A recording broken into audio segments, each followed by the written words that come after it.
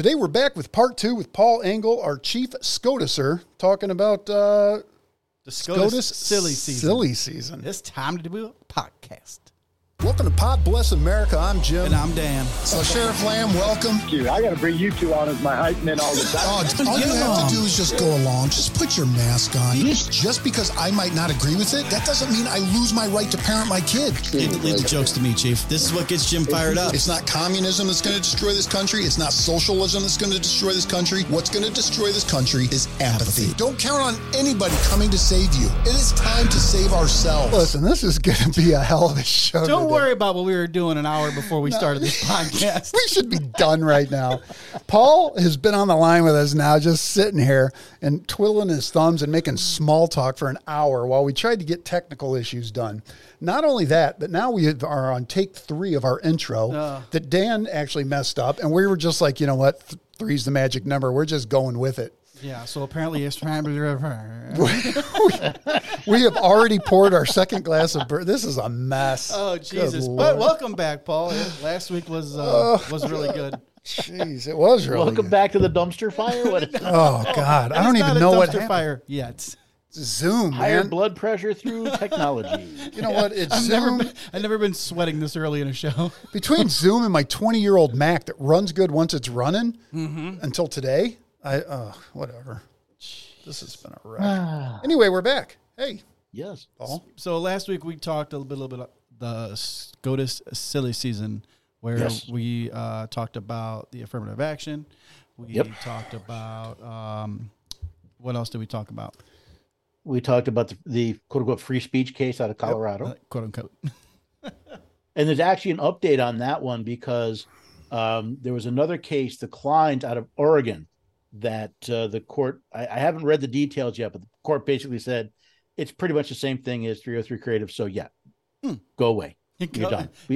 Can you just stop messing with them? Leave them alone. Can you rehash the case, the merits of the case for people that are coming in now new, the Colorado case? The 303 Creative case was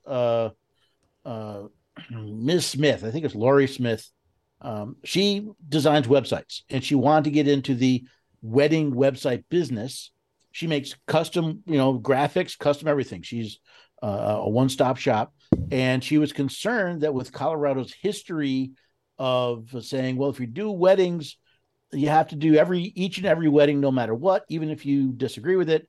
She filed a preliminary lawsuit, a preemptive lawsuit saying, please tell me that, Colorado can't do this to me. And the Supreme Court said, no, you cannot compel someone to express an idea they disagree with.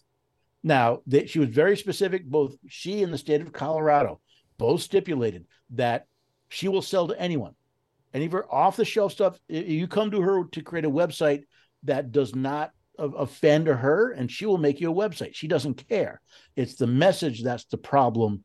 And that's pretty much the same situation with the Kleins in Oregon, Jack Phillips, also in Colorado. It's been a series of these things based on these the SOGI laws, right? Sexual orientation, gender identity laws, where they try to compel speech. And the Supreme Court said, no, you can't do that. The state cannot compel someone to speak a message with which they disagree. Right on. Now, as we talk about these things too, I think one thing that's important to note is when we do this, the Supreme Court cannot make law, right? They can't make case law, or they can't change law. They cannot make law, they cannot change law. And even though their opinions are called case law, they are not law. Right. So they're just opinions. And is there anything right now from Stop in Colorado from saying not business as usual until the lawsuits start coming in?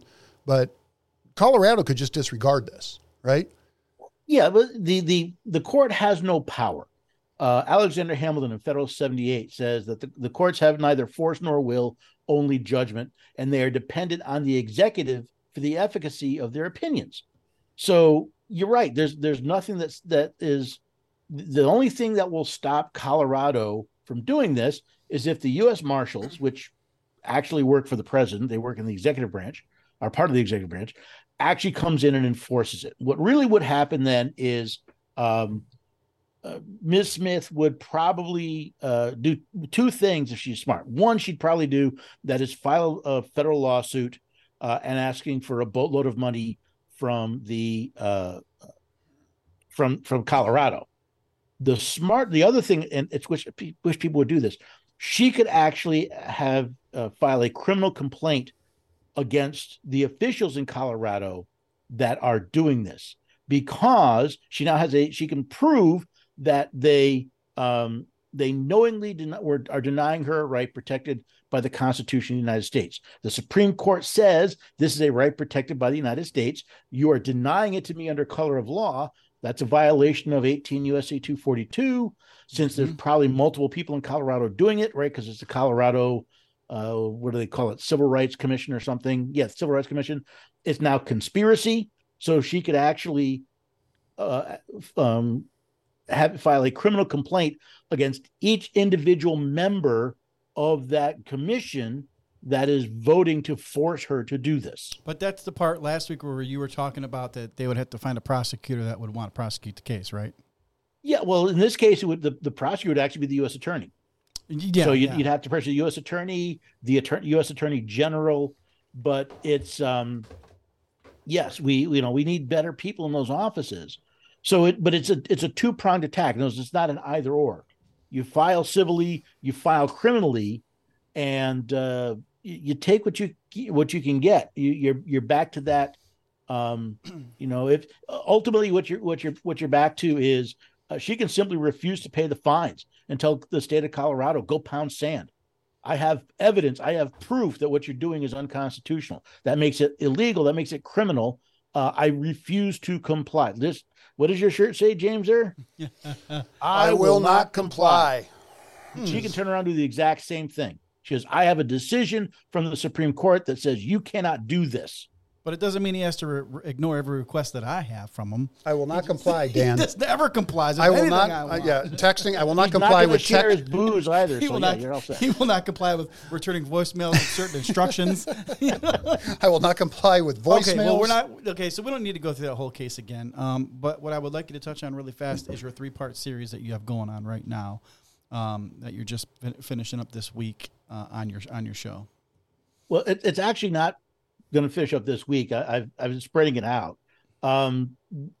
Most people don't know very much about the actual structure of the federal government. We all went to school. We understand checks and balances. We know there are 3 branches. Beyond that, it's not taught. And most people are really confused about the roles of the different branches of government. So I did one a couple weeks ago called The Role of Congress, where I go through the beginning of Article 1, and I explained, why do we have what's called a bicameral legislature? Why do we have 2 houses? What are the roles of the different houses? Why are they important? Who do they actually represent, and why? So that people have a better understanding. When we're talking about Congress, we're talking about the only truly representative branch of government. I think we're probably going to get into this in a little bit, because I know how you feel about 17th Amendment. But do we really is it really bicameral at this point? In name, it is. Is it really, though? It's bicameral, but the problem is, originally the House of Representatives represented the people. Yes, sir. The Senate represented the states. The problem is we've basically turned we've turned the Senate into, we elect it like the House of Representatives. In other words, it's voted by the people, but they still have the responsibility of representing the states, because it's the Senate that works with the president, gives advice and consent to the president for nominations, for treaties, right? So they still have the authority of representing the Senate, representing the states, but they're not elected by the state anymore. They're elected by the people. We've basically taken the state out of the federal legislative process. But we still have 2 houses. They still have 2 roles. It's just, we've decided but they're both working for the people now. I mean, there is nobody working for the state anymore. Well, I contend that neither of them work for the people anymore, but that's true. That's the legal role they have. Right. So don't worry. So where I was going through where I was getting at with that is that in the episode where the second part where you're talking about the role of the president of the United States, people go back and listen to that, because once you do finally get around to saying what his responsibilities are, you're like, does this really sound like the leader of the free world? Because he really doesn't have a lot of authority. No, it is amazing. Once you look into what the president can actually do, it is amazing how neutered he is. Mm-hmm. I mean, the president really has no power in this country. He can do a few things by himself, right? He can pardon. That's true. He accepts foreign dignitaries, right? He receives them as a single point of contact. If Congress can't decide about whether or not to adjourn, he can settle that dispute. And in extraordinary circumstances, he can call them into session, either individually or together, but it's got to be an extraordinary circumstance. Mm-hmm. Everything else the president does, he has to work with Congress. Well, don't forget that the president now can also apparently declare war. So don't forget about that. We don't go to Congress anymore for military conflicts. The president can just send troops over. So that's something. It's to protect democracy, Jim. To protect democracy.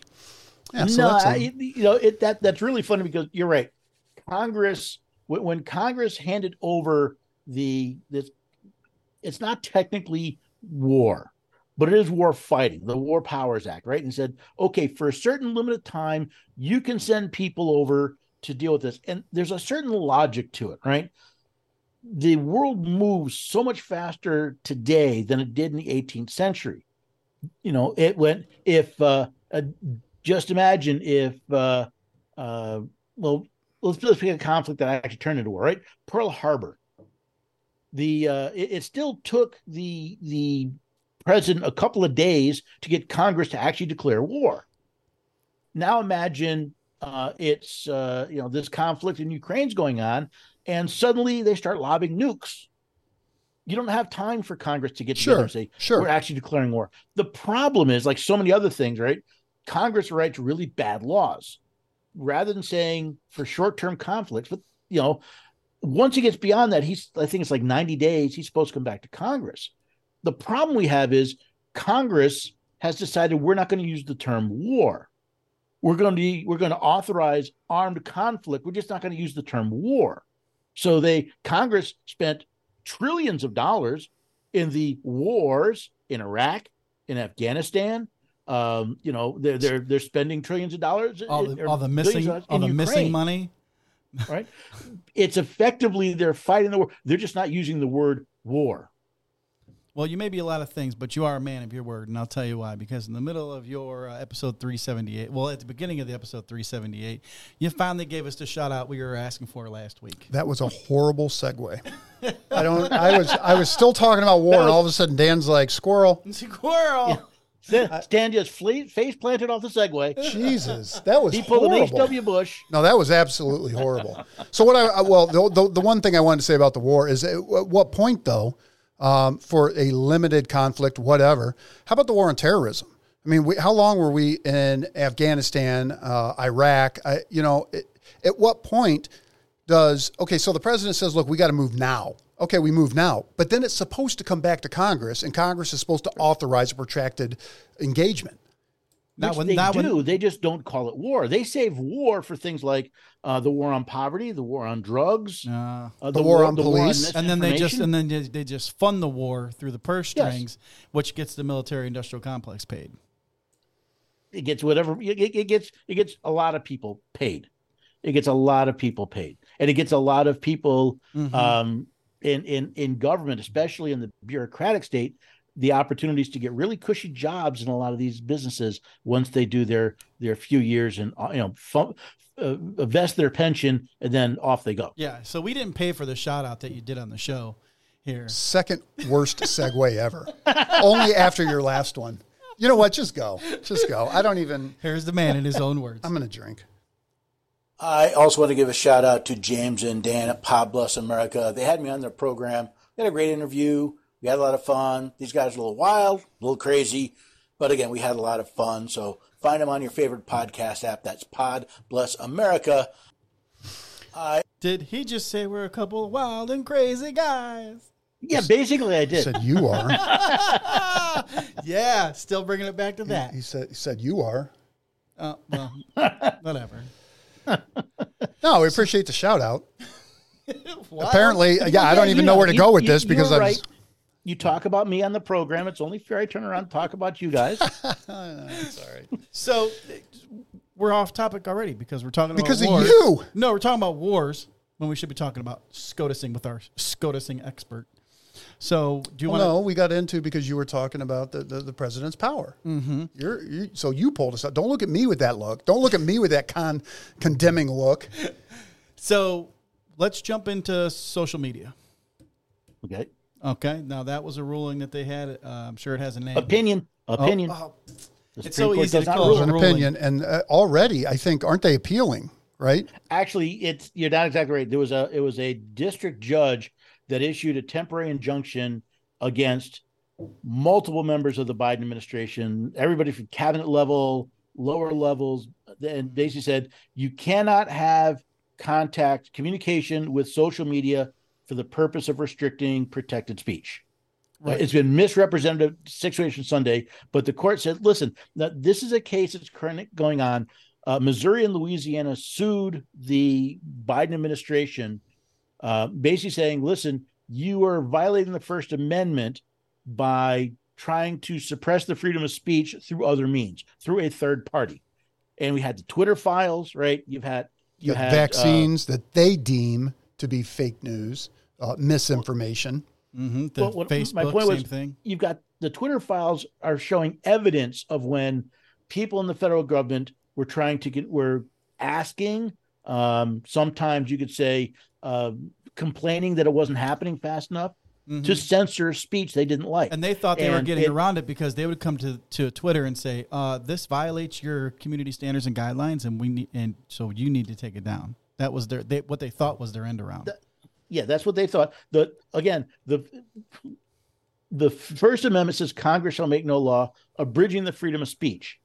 If they do it directly or they do it through a third party, they're still the ones abridging the freedom of speech.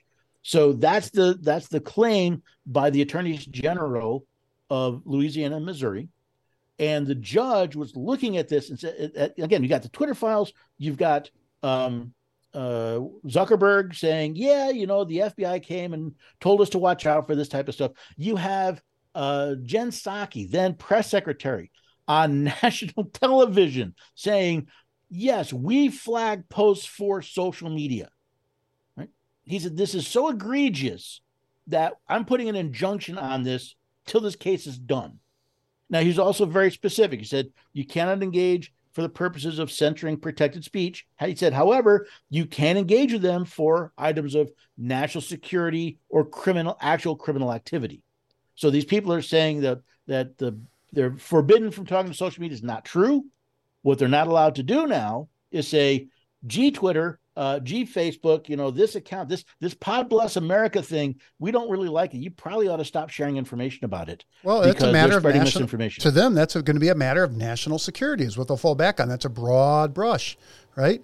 Anything that they would deem subversive at this point, they could say, hey, you know what? It is a matter of national security. If people are spreading misinformation about the vaccine, that means people aren't getting vaccinated, and that concerns national Are you security. spreading misinformation about the Ukraine war because that's national security against our democracy, Jim? So the trick to it is one, right, does this district judge have the spine to stand up and say, where's your evidence? Right? Because it's one thing for them to say this is national security. It's another thing for them to say, yeah, we're suppressing information that we know is true, but we're calling it misinformation to suppress it. I think the problem is going to be that the common man out there, and myself included, do not trust the government or the system at all, right? Oh, no. They're going to come out and they're going to say, you can't do this. The government's going to go, okay. And they're going to turn around. They're going to keep doing it. What they're doing is getting smarter, right? Twitter, nobody saw Twitter coming. They thought they were safe with Twitter until Elon Musk came in there and just released everything. Oh, shit. Yeah. And then they were like, all right. So all they're doing is getting smarter now. They're going to be better at hiding it. They're going to hire third party companies, but just like the CIA does, the FBI to do their dirty work that they can't do. Consider this. I absolutely agree. People don't trust government institutions because they've proven themselves to be untrustworthy. But consider this little nugget that revolves around this.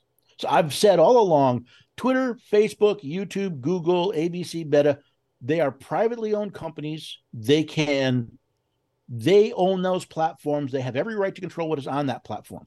However, Title 18 USC 242 says it is a crime to knowingly, for anyone under color of law, to willfully deprive someone of a right protected by the Constitution. So if you have a judge saying the federal government is censoring information, and by the way, it's rule of law, custom, or regulation.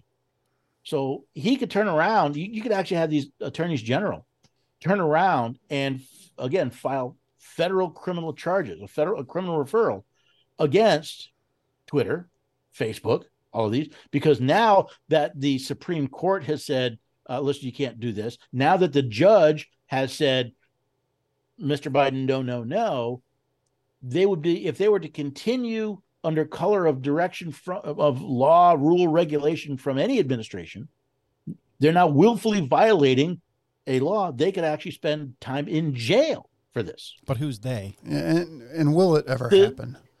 The people they're in contact, the people that was it Michael Chan or whatever is communicating with. Mm-hmm. You're right. It's the problem we have is we spent 150 years being bullied into the idea that the federal government rules as a king, and it takes a lot to you spend again 150 years not teaching the Constitution, putting corrupt people in office. It doesn't fix it overnight. The reason I keep bringing these up is it starts pushing back on the assumption that what is the saying Lord Acton said? All it takes for evil to prosper is for good men to do nothing. Right. We have to do something. But I also love a line from John Quincy Adams. John Quincy Adams is the only man to go from president to member of the House of Representatives. He was a staunch abolitionist at a time when the House was controlled by pro-slavery groups. He spent, I forget how many, 15, 20 years. Democrats? He spent years trying to get abolitionist legislation through the House. The House actually passed a rule they nicknamed the John Quincy Adams gag rule just to try and shut him up, and he refused. Near the end of his life, he was asked by somebody, he says, you've spent all these years trying to get this through. Every time you've tried, you've failed. Why do you keep doing it? And his answer was very simple and I think very poignant. He says, duty is ours. Results are God's. If you do something simply because you know you're going to win, okay. But if you refuse to do something because you're not sure you're going to win, all you've done is allow evil to run rampant. Sure. And, and I guess that's why we do what we do here, right? We know that we can't make a difference. Jim and Dan. But you know that the guy who they make the fall guy is going to plead out to 3 months of house arrest for doing something that someone else would have spent a ton of time in jail for. What I'm saying is me and you can't make a difference. Jim and Dan can't make a difference. Paul Engle can't make a difference.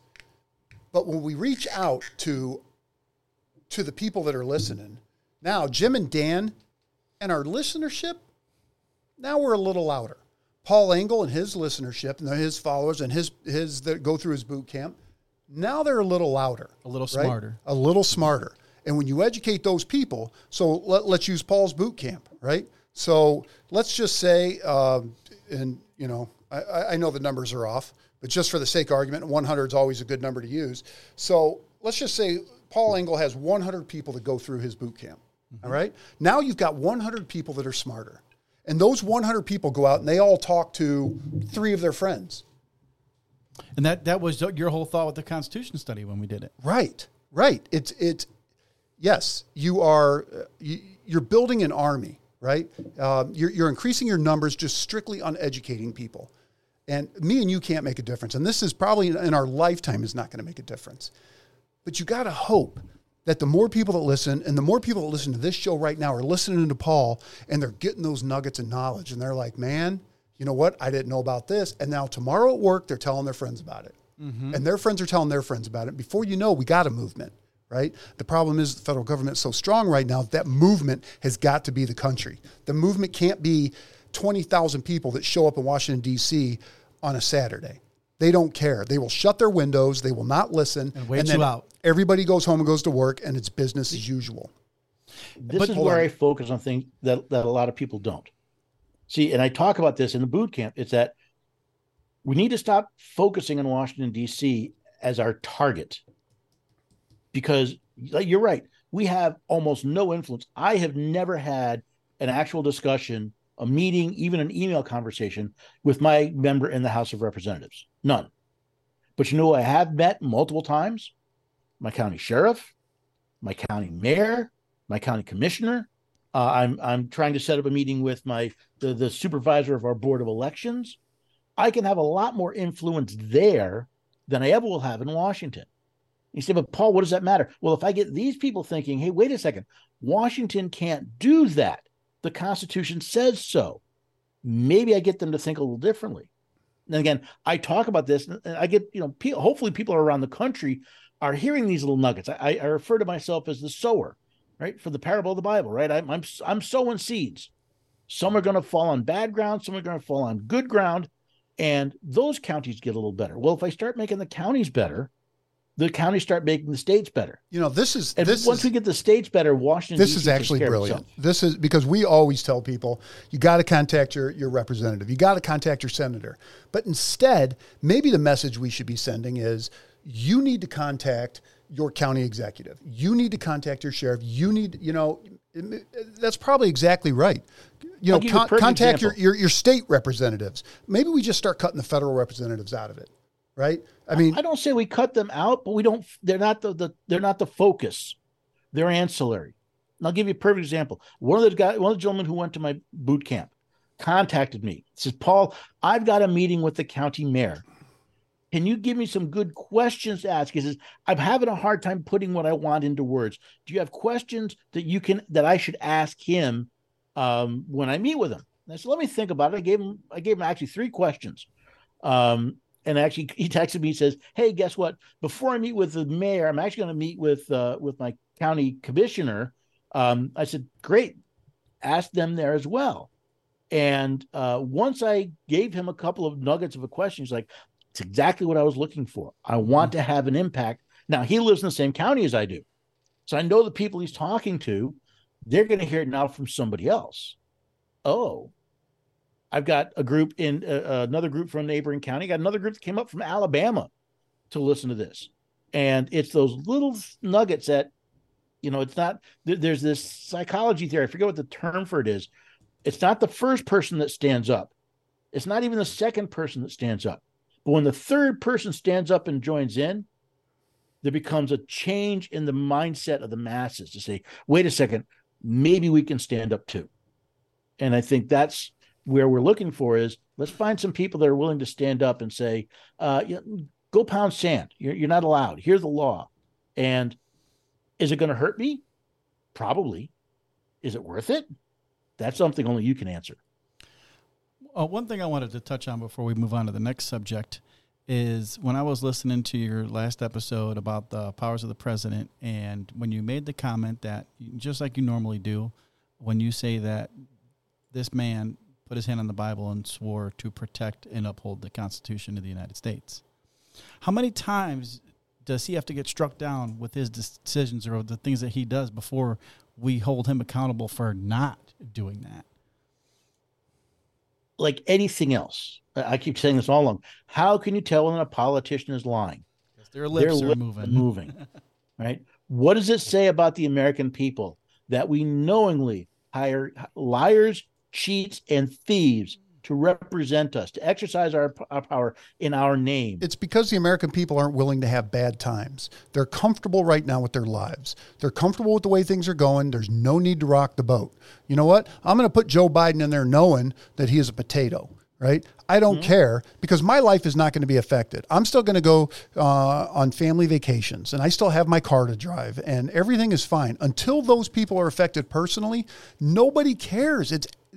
We say it, apathy is what's going to kill this country. All they're worried about are themselves. And as long as their life is comfortable, damn the rest. Well, I'd take it a step farther and say, as long as the checks keep coming from Washington, the ship can sink around me, but as long as they keep sending me them checks, I'll keep voting. I'll vote for the checks. Sure. Alexis de Tocqueville is right. The United States will continue to exist until Congress realizes it can bribe the public with the public's money, and they've learned that lesson. Correct. They said that Joe Biden's only got $10 million in small donations so far this year, and he's so far off pace for any incumbent Democrat that's supposed to run for their second term. Yeah, but he's got the other $10 million from Ukraine. Come on. But that's fair. If you also, I don't know if you know, but his son is an accomplished artist. He's bringing in a lot of money with his artwork, and so he's probably going to help out a little bit. Didn't even think about that. Oh, did you hear too? They have no idea where this cocaine came from in the White House. But what if it was art supplies? What if he was going to onto some artwork and be like, we call this the coca leaves. And, oh, that could be. I didn't even think about that. Doesn't snort it, just blows it onto the artwork. You know what's funny, though, is the Secret Service comes out and they say, no idea.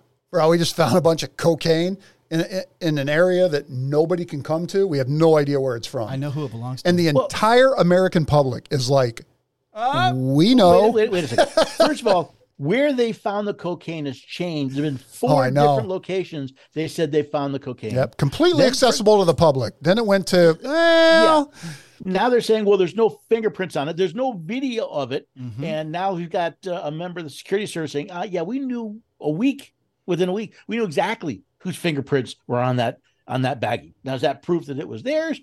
Could they have handled it? We don't, there's a lot of ifs. No, there's not. But the point is, there's not, Paul. Why would I trust the Secret Service? Paul. You've lied. How often do you have to lie to me before I stop trusting you? Are you saying you didn't see it on MSNBC, so it didn't happen, Jim? Paul, listen, here's all I'm going to say. And I understand that, you can't just disparage people. Okay. It was hunters. That's all I'm saying. I have a different theory. Yeah. If you follow Occam's razor, that's the most likely answer. Correct. It belonged to the January 6th pipe bomber. It belonged to the Buffalo guy. That dude's a ghost. Yeah, well, that's true. That's true. Yeah, no, it was hunters. Everybody knows it was hunters. I guess the way that his cabinet acts, I guess it could really be anybody's, but how many times do you think that there's guys in his cabinet when Joe gets up there and stumbles across and mumbles, and these guys just in the back listening to this are probably like, hey, I heard one theory that it was Joe's. It's how they can get him to walk up onto the stage. Well, that's true too. And the reason he falls coming off the stage is it's worn off by the time he gets to the end of his speech. You know what? Oh, I'm not even going to get into that. I mean, that's probably Jeff territory, but I believe that's true. I believe that they are giving him something to get him through these things. Sure. Because you watch the fall off, right? You watch him and he's somewhat sharp. And by the end, it's, America can be described in one word. Yeah.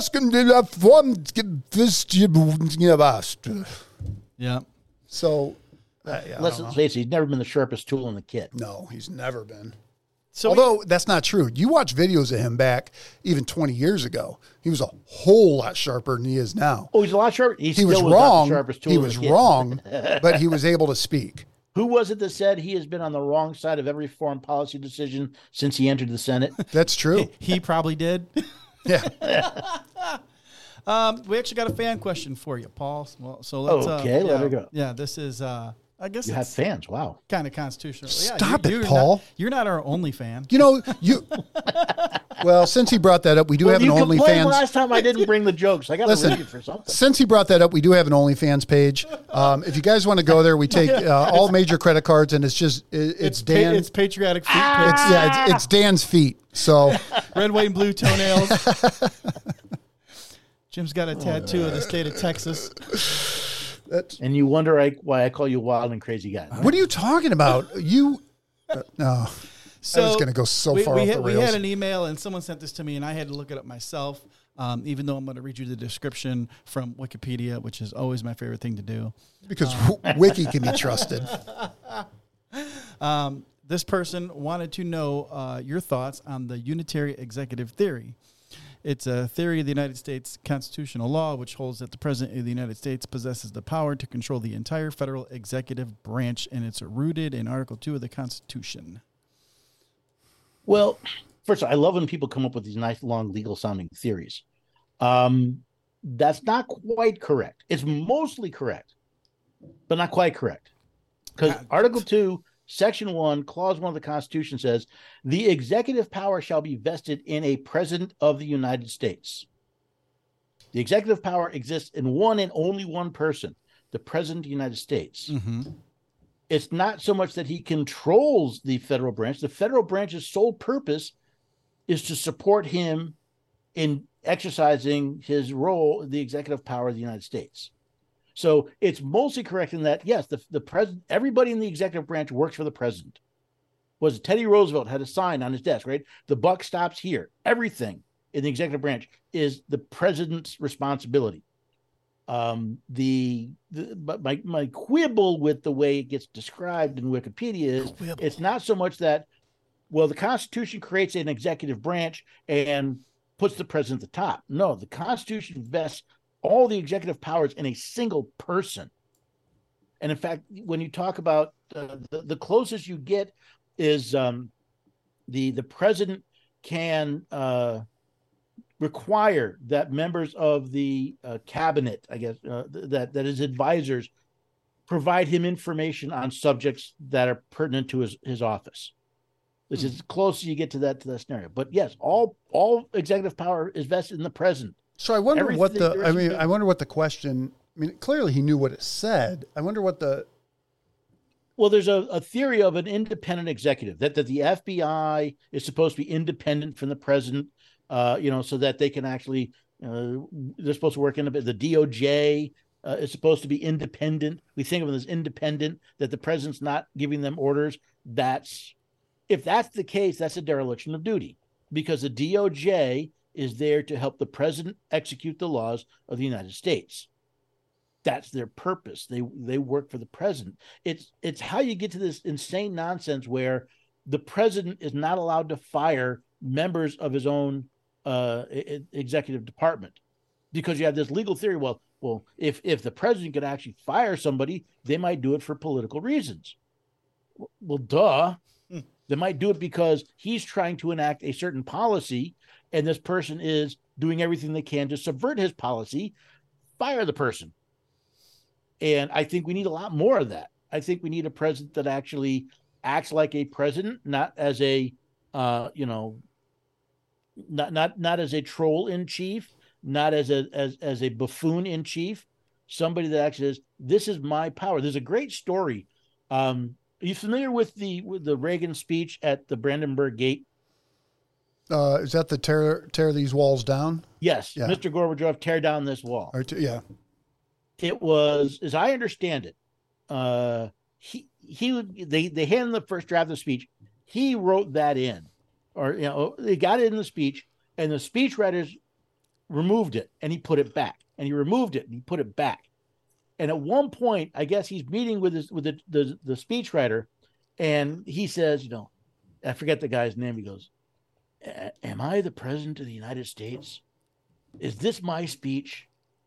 I'm going to say that." See, the parts of the executive branch didn't want him to, because they were afraid. They were afraid how the Soviets would react. They were afraid how the media would react. They were afraid about it. He says, "I don't care. It's the right thing to say, and I'll say it."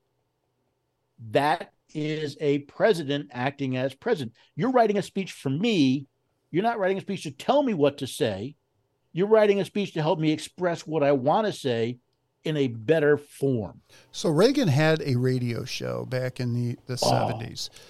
There's a book out, and I don't remember the exact name. I have the book, and I read the book, and it's basically Reagan in his own words. Reagan in his own words. That's it. And if you look through there, they have the original notes from him where he struck things and, things that he could have said that at the time would have been politically correct, and he would change things. And I don't know, I would assume he wrote all of these and then read them and it's like, nah, this could be better. But to see his mindset and how he wanted to speak and the message he wanted to convey, and watch his workflow in his own speeches, striking things out, writing things in. It is an amazing read. And that book, I mean, it covers everything, and it is very well laid out. I mean, They did an audio version of it where they actually took him from the radio program, and they had people commenting on it. And in fact, I just listened to that about a month ago. I was on the road, and I like to listen to audiobooks and stuff when I'm driving long distances. And I picked that one up because I hadn't listened to it for a while. You're right. It's amazing to see not only how this man's mind worked, but the stories of people saying he was always taking notes. He would sit down, he'd be in an airplane in the back of a car, and he'd pull out his legal pad and he'd write these out longhand. And then he would give them. These were literally his own words on that radio show. And it was truly, I love listening to that. About every year or two, I have to go back and listen to it just because I love the words. Have you read the book? Have you seen the book or just the audio? Seen the book. I'd love to get the book. Yeah. I mean, the book is, I actually found it. I don't remember where we were, but it was like in an antique store. I found it for like $3 and I started going through it, and you see his handwriting. I mean, you see where these are his thoughts. I mean, it's not a speechwriter. It's Ronald Reagan telling you how he feels about government, how he feels about America. It's an incredible read. I'll have to bring it in. You still got that book? Oh, yeah. If you want to buy that book from God Bless America and you send us $100, Jim will sign it and ship it to you. I will not. I will not get, not for $100. Not for $100? Maybe. We'll see. Maybe we can auction it with a reserve. No, it's a great book. So. All right. So we just scrolled right into Ronald Reagan when we need to get back to the Constitution. So there's another Ronald Reagan. There's another, I keep wanting to call them rulings. Opinion. Decision is also acceptable. Okay. There's another decision that you wanted to talk about. We were talking. The student loans. We did the student loans. So this whole nonsense. So basically, the court said, "No, Mr. Biden, you do not have the authority to simply write off student loans. No money can come out of the Treasury without an appropriation from Congress. You have no appropriation from Congress to do this. You cannot do this." Now, of course, the Department of Education has said, you know what, we've got about $350 billion. We're gonna write a bunch of it off anyway, and this has caused a lot of agita in the media, especially the conservative media, saying, "Oh, the president's, he's defying the Supreme Court of the United States. It's a constitutional crisis and the republic." No, it's not, because the president is not the presidency is not a subservient role to the courts. The court offered an opinion. Now, if he thinks it's wrong, what he has to do is say, wait a second, it's wrong, and here's why it's wrong. And then if he went along, that'd be fine. If he goes ahead without showing that he's wrong, well, let's see. I think that would be considered a high crime, wouldn't it? Or a misdemeanor? Mm-hmm. In other words, reason for impeachment. Yeah. But then again, this man has done so much to be impeached about. Wouldn't expect it. But the interesting thing is I guess the thing is still confusing to me. If you could just touch on this, the thing that's still confusing to me is, so the court comes out with an opinion, and it's only an opinion. And if Biden says, you know what, thanks for your opinion, I'm going forward with it. What is the legal process at that point?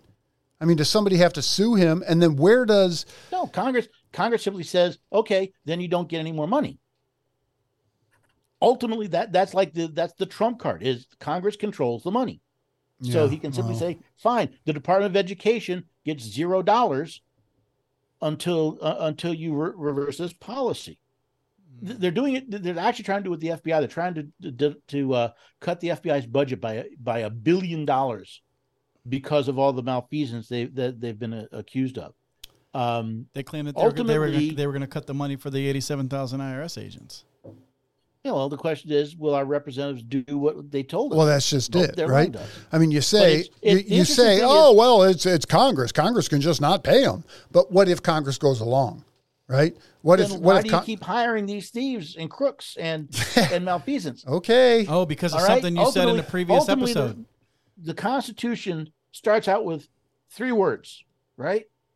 We, the people. everything eventually falls in our lap. We are responsible for it all. We are responsible for every vote taken by a member of the House of Representatives for our district. We put them there. Yeah, but the question then becomes is, if they do a bad job, do enough of us want to change it? Nope. That's the problem. We're too fat and lazy. But there's something, I want to go back to the student loan, because really, this is a problem of our own making, because the whole government takeover of student loan was a criminal activity. There's nothing in the Constitution that authorizes the federal government to regulate student loans. You have to say, show me in the Constitution. There's nothing in there that even allows the federal government to loan money. Show me where in the Constitution Congress is allowed to loan money. The answer is nowhere. Show me where they're allowed to be involved in education anywhere. Nowhere. Correct. Exactly. So what you have is you have the federal government illegally taking funds to bribe people with their own money. So it's fraudulently used funds, which is embezzlement. You have the theft of basically you have the theft of business from private banks, theft, right? The deprivation of property under or without due process. And now we're complaining because we don't like the way this particular administration is dealing with, is trying to bribe the students with this. The fact that we're here is because our parents and our grandparents and maybe our great-grandparents sat around with their thumbs up their backsides while the federal government was stealing us blind, stealing our rights, stealing our authority, turning the United States from a union of sovereign states with a government with limited enumerated powers into an oligarchy, into a ruling class, where now if you are in government, right, if you hold the right position in government, you get to decide what toilets you can put in your home, what type of light bulbs you can put in your home, stoves. And by the way, you can commit criminal acts, admit to criminal acts in public, and not be held accountable because you're considered part of the ruling class now. On an unrelated note, did the ATF, have they contacted Hunter yet on his falsification on the, do you know? Yeah, I don't think the ATF did. I think that the Delaware prosecutor gave him a slap on the wrist for that. They gave him was a deferment. So basically, if he's a good boy for 5 years, they'll pretend the charge never happened. When did they give him that deferment? Before the cocaine was found in the White House or after? Yes, before the cocaine was found in the White House. Okay, I just wanted to clear that up. I felt like when I listened to the last episode, you had touched on primaries. Mm-hmm. And I hate primaries. Well, and Jim and I bring primaries home on this show because we tell people how important it is to get the right person in there.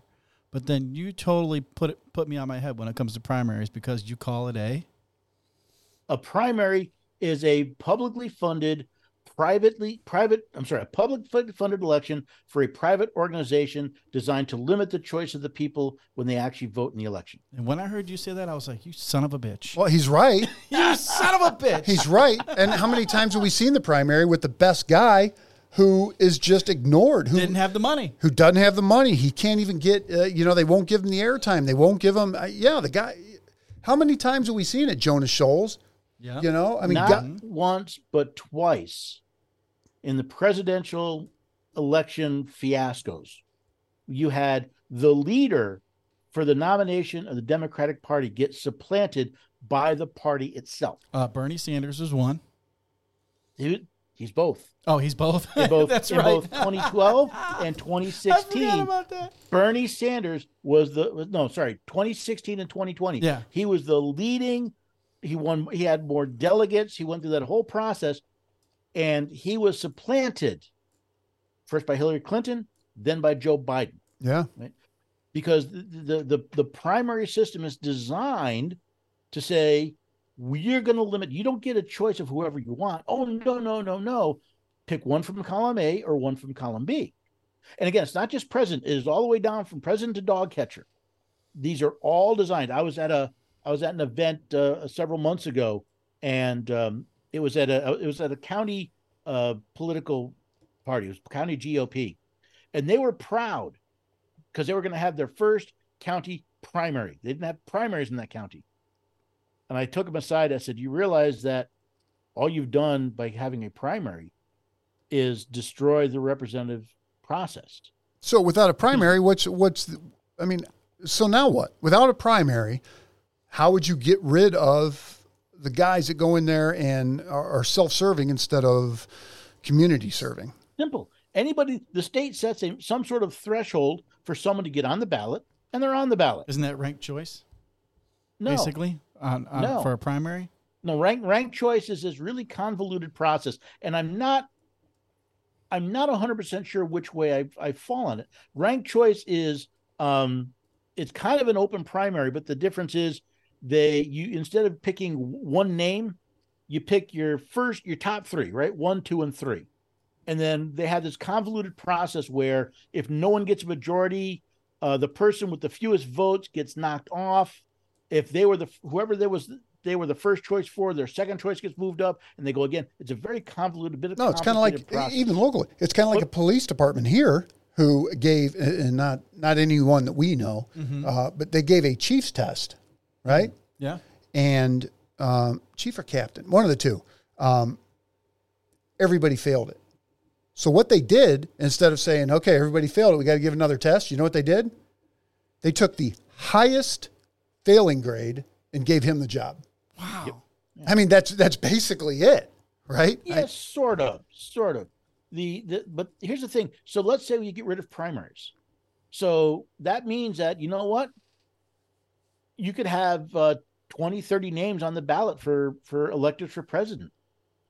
You could have 20, 30 names for representatives, for senators, for governors, and you get to choose.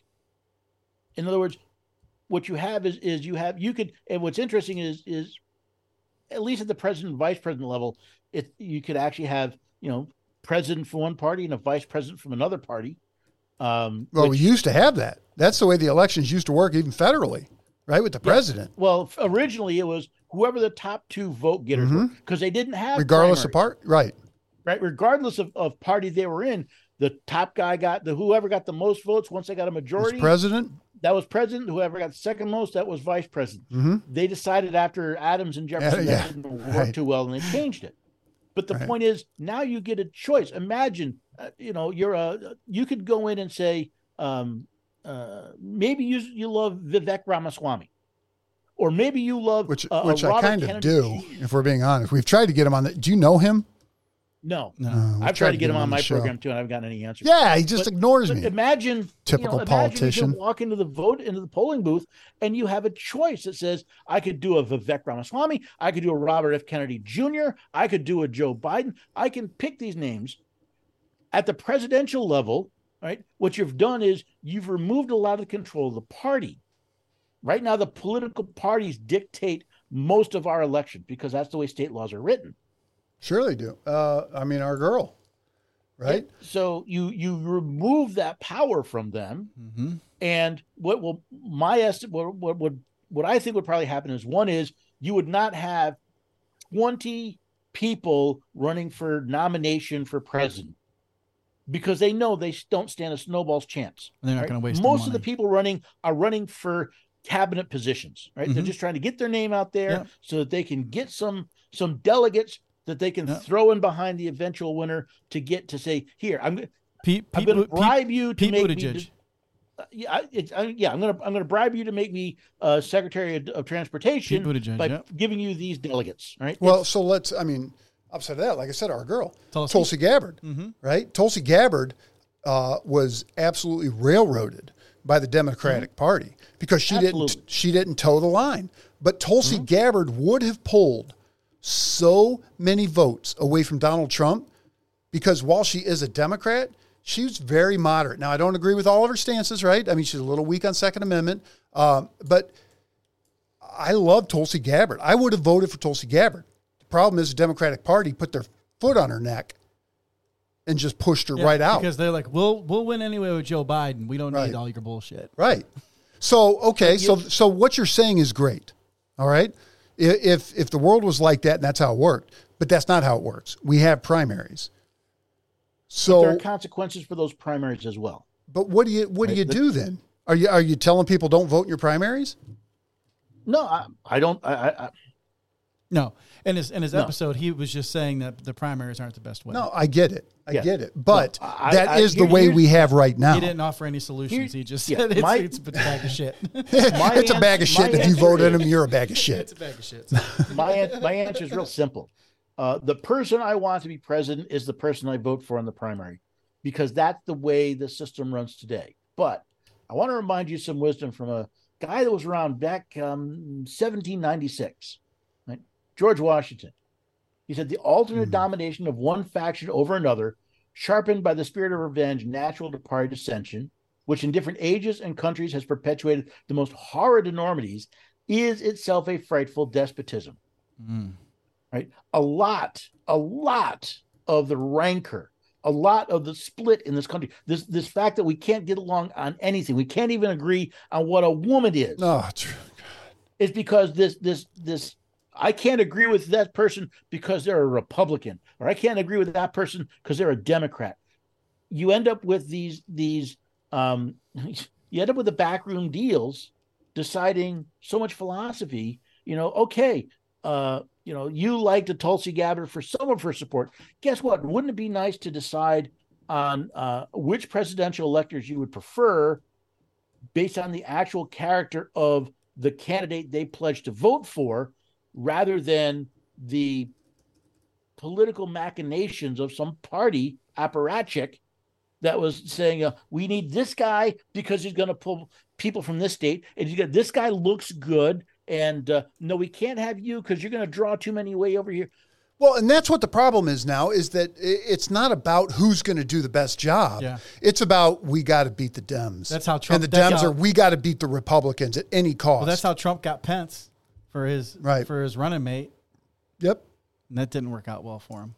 But yeah, that's the problem now. We're into that phase, where we don't care about who's best for the country. All we care about is giving it to the other guy.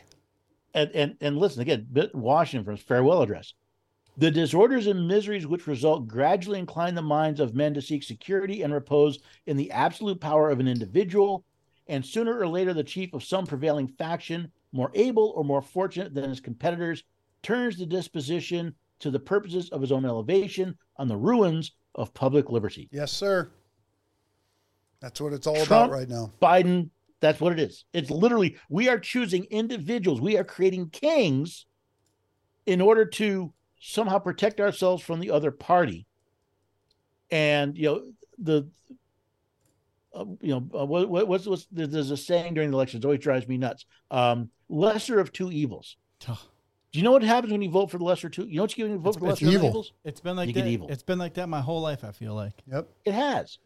Because we've been focused on, we've been told that the two-party system is part of the Constitution. It's not. Listen, we've been told that primaries are part of the election process. That's our choice, not the Constitution's establishment. No, forget it. You know what? I give up. Just kidding. So, listen, let's. We do got to wrap this up. And we went way too long because apparently I'm technologically inept. But me aside, let's talk about real quick, just for people out there, what are, we'll say, one or two of the biggest misconceptions about the Constitution out there for common people that drive you absolutely insane? There's so many. Right now, my biggest kick is that federal law is supreme.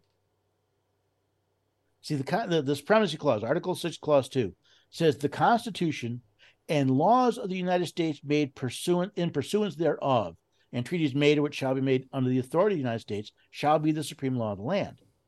Not everything Congress does is supreme. Mm-hmm. And if we simply understood that, I think that is probably right now, that is my single biggest teeth-grindingly aggravating concept of, well, Congress said this or the court said this, that somehow somebody in the federal government is supreme over our lives. We fought a war to get away from having a supreme ruler over our lives. We have given up our own independence and become subjects to these oligarchs, this ruling class in Washington, D.C., and we don't have to. It's our own ignorance that leads us to this place. That is right. So that would be the same as if, let's just say your city, your county, the federal government, whoever, outlaws, criminalizes wearing a blue shirt. Now you're out in public and somebody comes up and says, you can't wear that shirt. And they say, why can't I wear this shirt? It's a law. Oh. And I say, no, it's not. Yeah, masks. So remember, masks. The masks, right? No, it's not, because that law is a violation of the Constitution, is therefore void. No, it's a law. They passed it. No, it's void. Oh, and by the way, those aren't my words. Those are the words of Alexander Hamilton. They're the words of the Supreme Court in Marbury versus Madison, Ex parte Siebold, Norton v. Shelby County. Each and every one of these instances said that an act contrary to the Constitution is void. Right. Well, I'm glad you brought that up. Now here's a segue, Dan. So let's get into if you're going to say that, right? Listen, times are different. This isn't 1776, right? This isn't. We're not fight. We didn't just finish the fight for independence. Things are different now, Paul. All right, and the Constitution is a living document. It's a living document that needs to be changed as time goes on. Is that your segue? And we have a perfectly valid method of changing it. And we've done it 27 times in our history. It is not changed simply because somebody wants it to. I was having this conversation with somebody on a completely different topic. And if the Constitution doesn't mean exactly what it says, people say it means nothing. It's worse than that. Because effectively what happens is people put themselves into the supremacy clause. And they say, well, the Constitution, as long as I agree with it, is the supreme law of the land, which means we have 330 million supremacists. That's anarchy.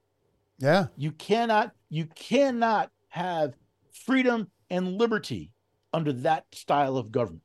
If you can write a law that doesn't mean exactly what it says when you wrote it, then you do not have the rule of law.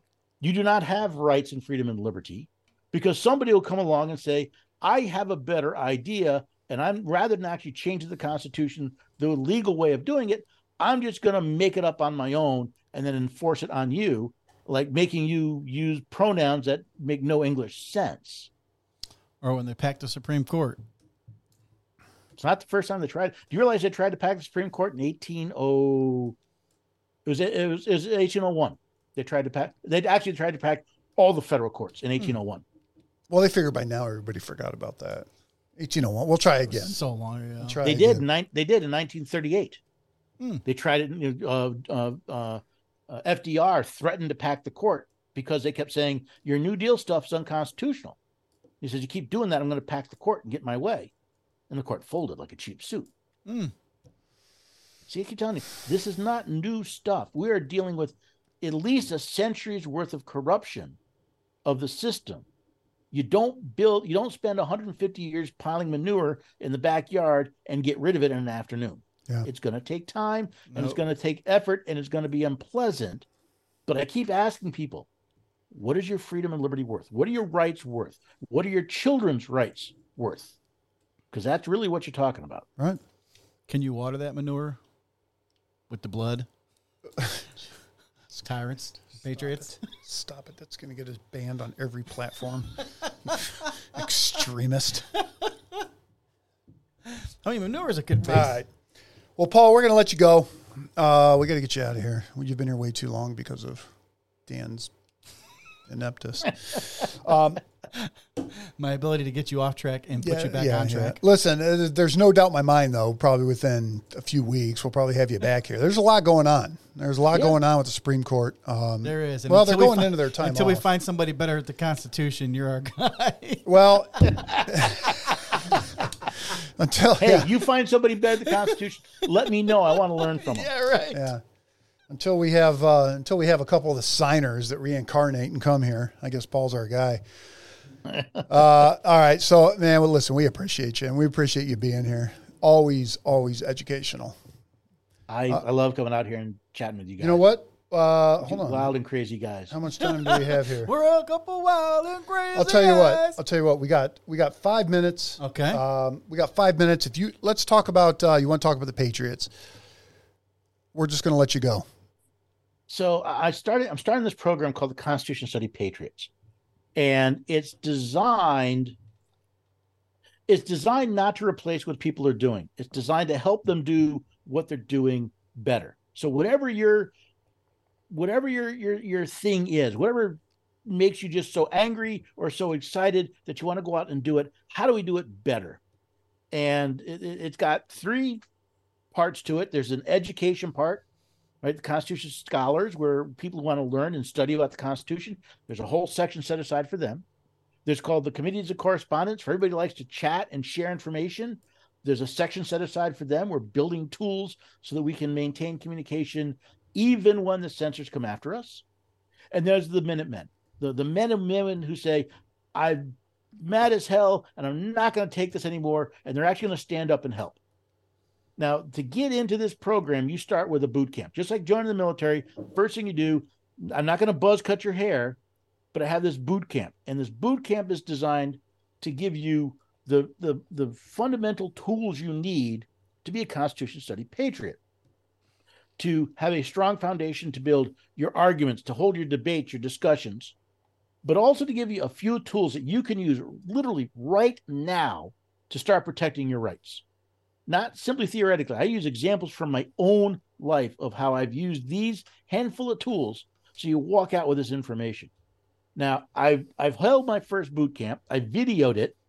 I'm editing the video, and once I do, the video will be available on the website, constitutionstudy.com.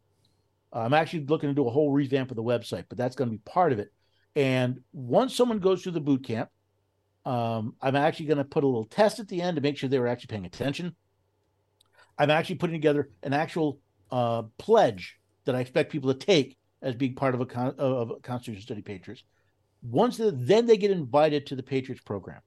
And it's really in its infancy, which is in many ways really good because people can help me shape what this program looks like.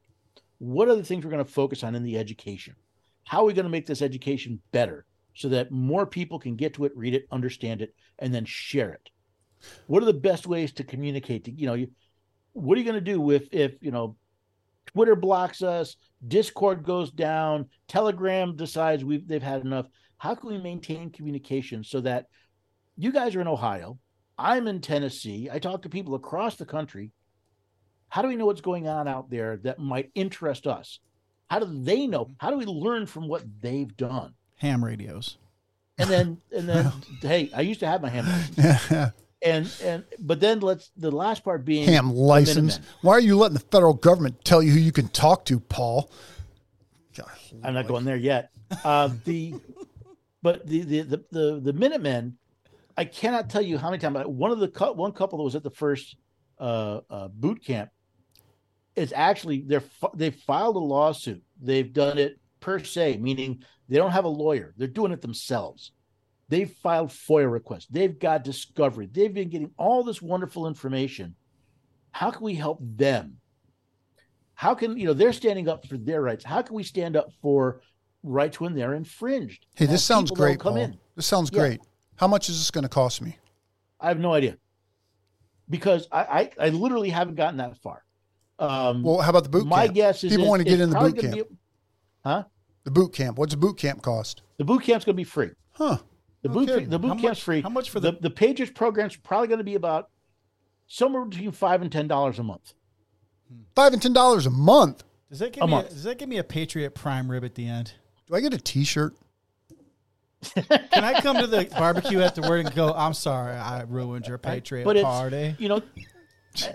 Initially, that's what I'm looking for is I don't want this to be financially out of reach. All right. So what I want to point out, though, and I already knew the answer to that. So if the boot camp is free, listen, Paul's putting a whole lot of resources into this thing. And how can they support you, Paul?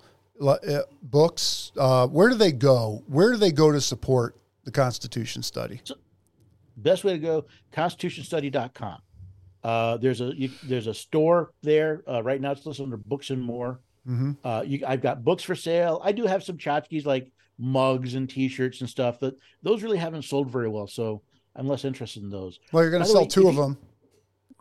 We're going to be here next week with Constitution Study T-shirts on. I guarantee it. But there's also, you can also just donate. There's a donate option in the store that says, here, we just give me money. That would help. But the biggest thing I'm looking for is exposure, because when I talk to people and they hear about what I'm doing, they say, that sounds great. How come I haven't heard of this before? How do we get word spread? All right. So the financial support is wonderful. As you said last week, this all comes out of my pocket. So that would help tremendously. But also letting other people know, hey, give this a try. Listen to this. Does this guy make sense or not? And letting other people know so that they might be interested as well.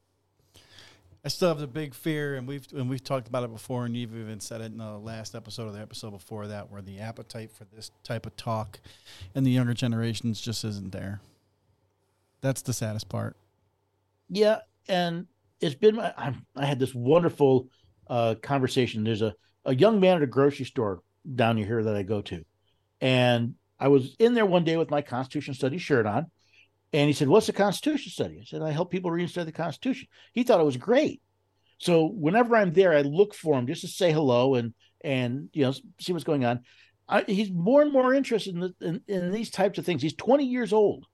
I found out because he said, we were talking about things. He goes, "You're really smart." I said, "No, I'm not." I said, "How old are you?" He goes, "I'm 20. I said, "Dude, I turned 60 this year. I just have a lot more experience than you do." Yeah. And he sticks with it, and he's absolutely as smart as you at 60. The young people, the biggest problem I had with history growing up is it put me to sleep. It's when people think about the Constitution, they go, "Oh my God, I'm going to go." No, it's really kind of cool. It's really kind of exciting. Young people, when they realize what's really at stake, they start getting a little more interested. Not all of them, right? Some of them are just sold down the river of, I can, spend my life, eating Cheetos, watching YouTube, and the government will pay for everything I want to do.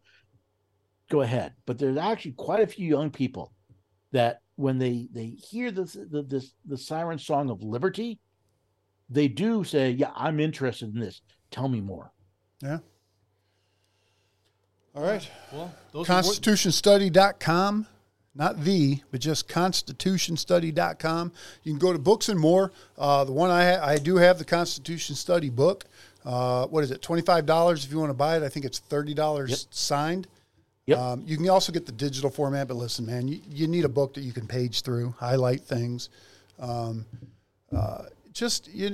can always donate, but get something for your money. Don't just donate to them. Get the book so you can read the book and educate yourself. I'm telling you. I mean, we say it all the time. We're at a critical point, man. If you guys don't get involved now, there's going to be no time to get involved later. It's going to be too late. So, Paul, we appreciate you being here. We'll definitely be reaching out to you again. You're always one of our most popular episodes. We get questions in here, and you just keep up the good fight, brother. We'll keep a list. We'll do questions next time. Oh, we will. You got it, bud. You got it. It's been a good time. Right. Appreciate it. Thanks, guys. All right. We'll see you, Paul. Once again, doing the Lord's work. Dude, I tell you what. This guy. So we've heard some words of wisdom from Paul Engle. Yep. Do we have any other words of wisdom from anybody? Well, so when it comes to the Second Amendment, Joe Biden has chimed in on the Second Amendment. Now, Joe Biden is your president. My president. He is your president. You're right. He is my president. And here's what our president thinks about the Second Amendment. It made it harder for people to buy stabilized braces. Put a pistol on a brace, it turns into a gun. Makes it more, you can have a higher caliber weapon, a higher caliber bullet coming out of that gun. Got outlaw pistol braces, bro. It's going to turn 9mm into a 7.62.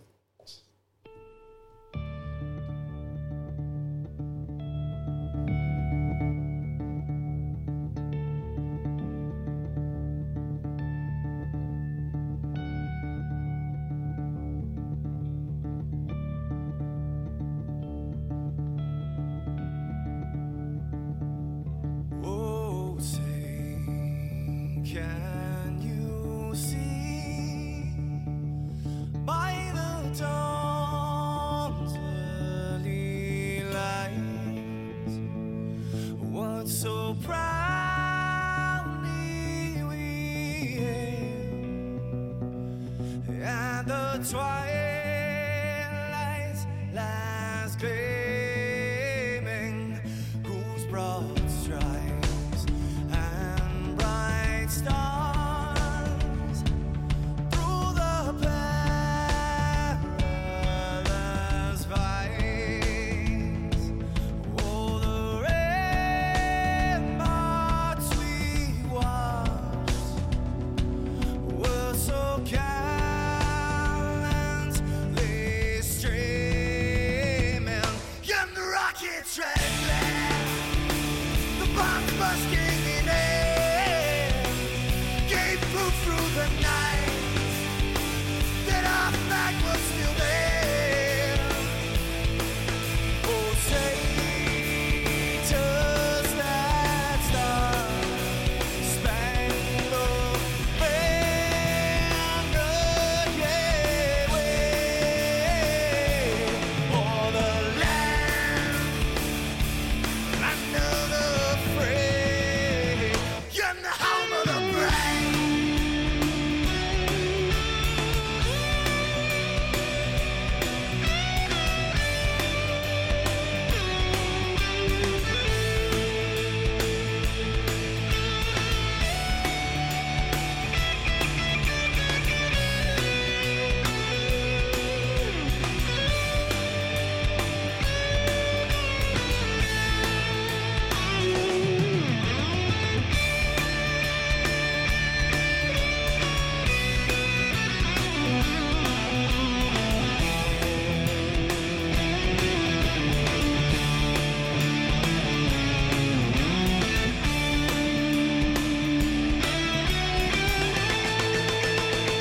Because we are the brave.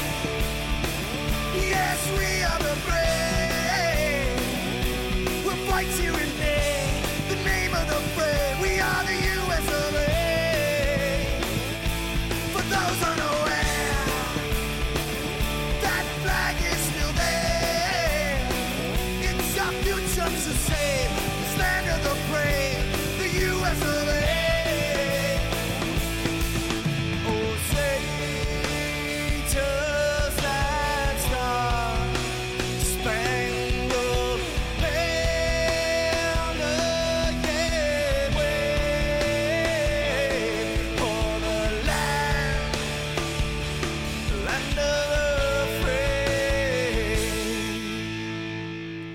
in the home of the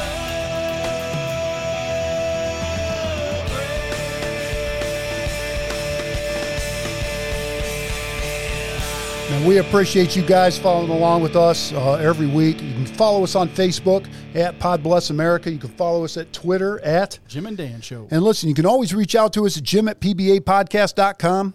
And Dan at pbapodcast.com. So until next time, man, we appreciate you guys. Get involved in the fight. Destiny's ours.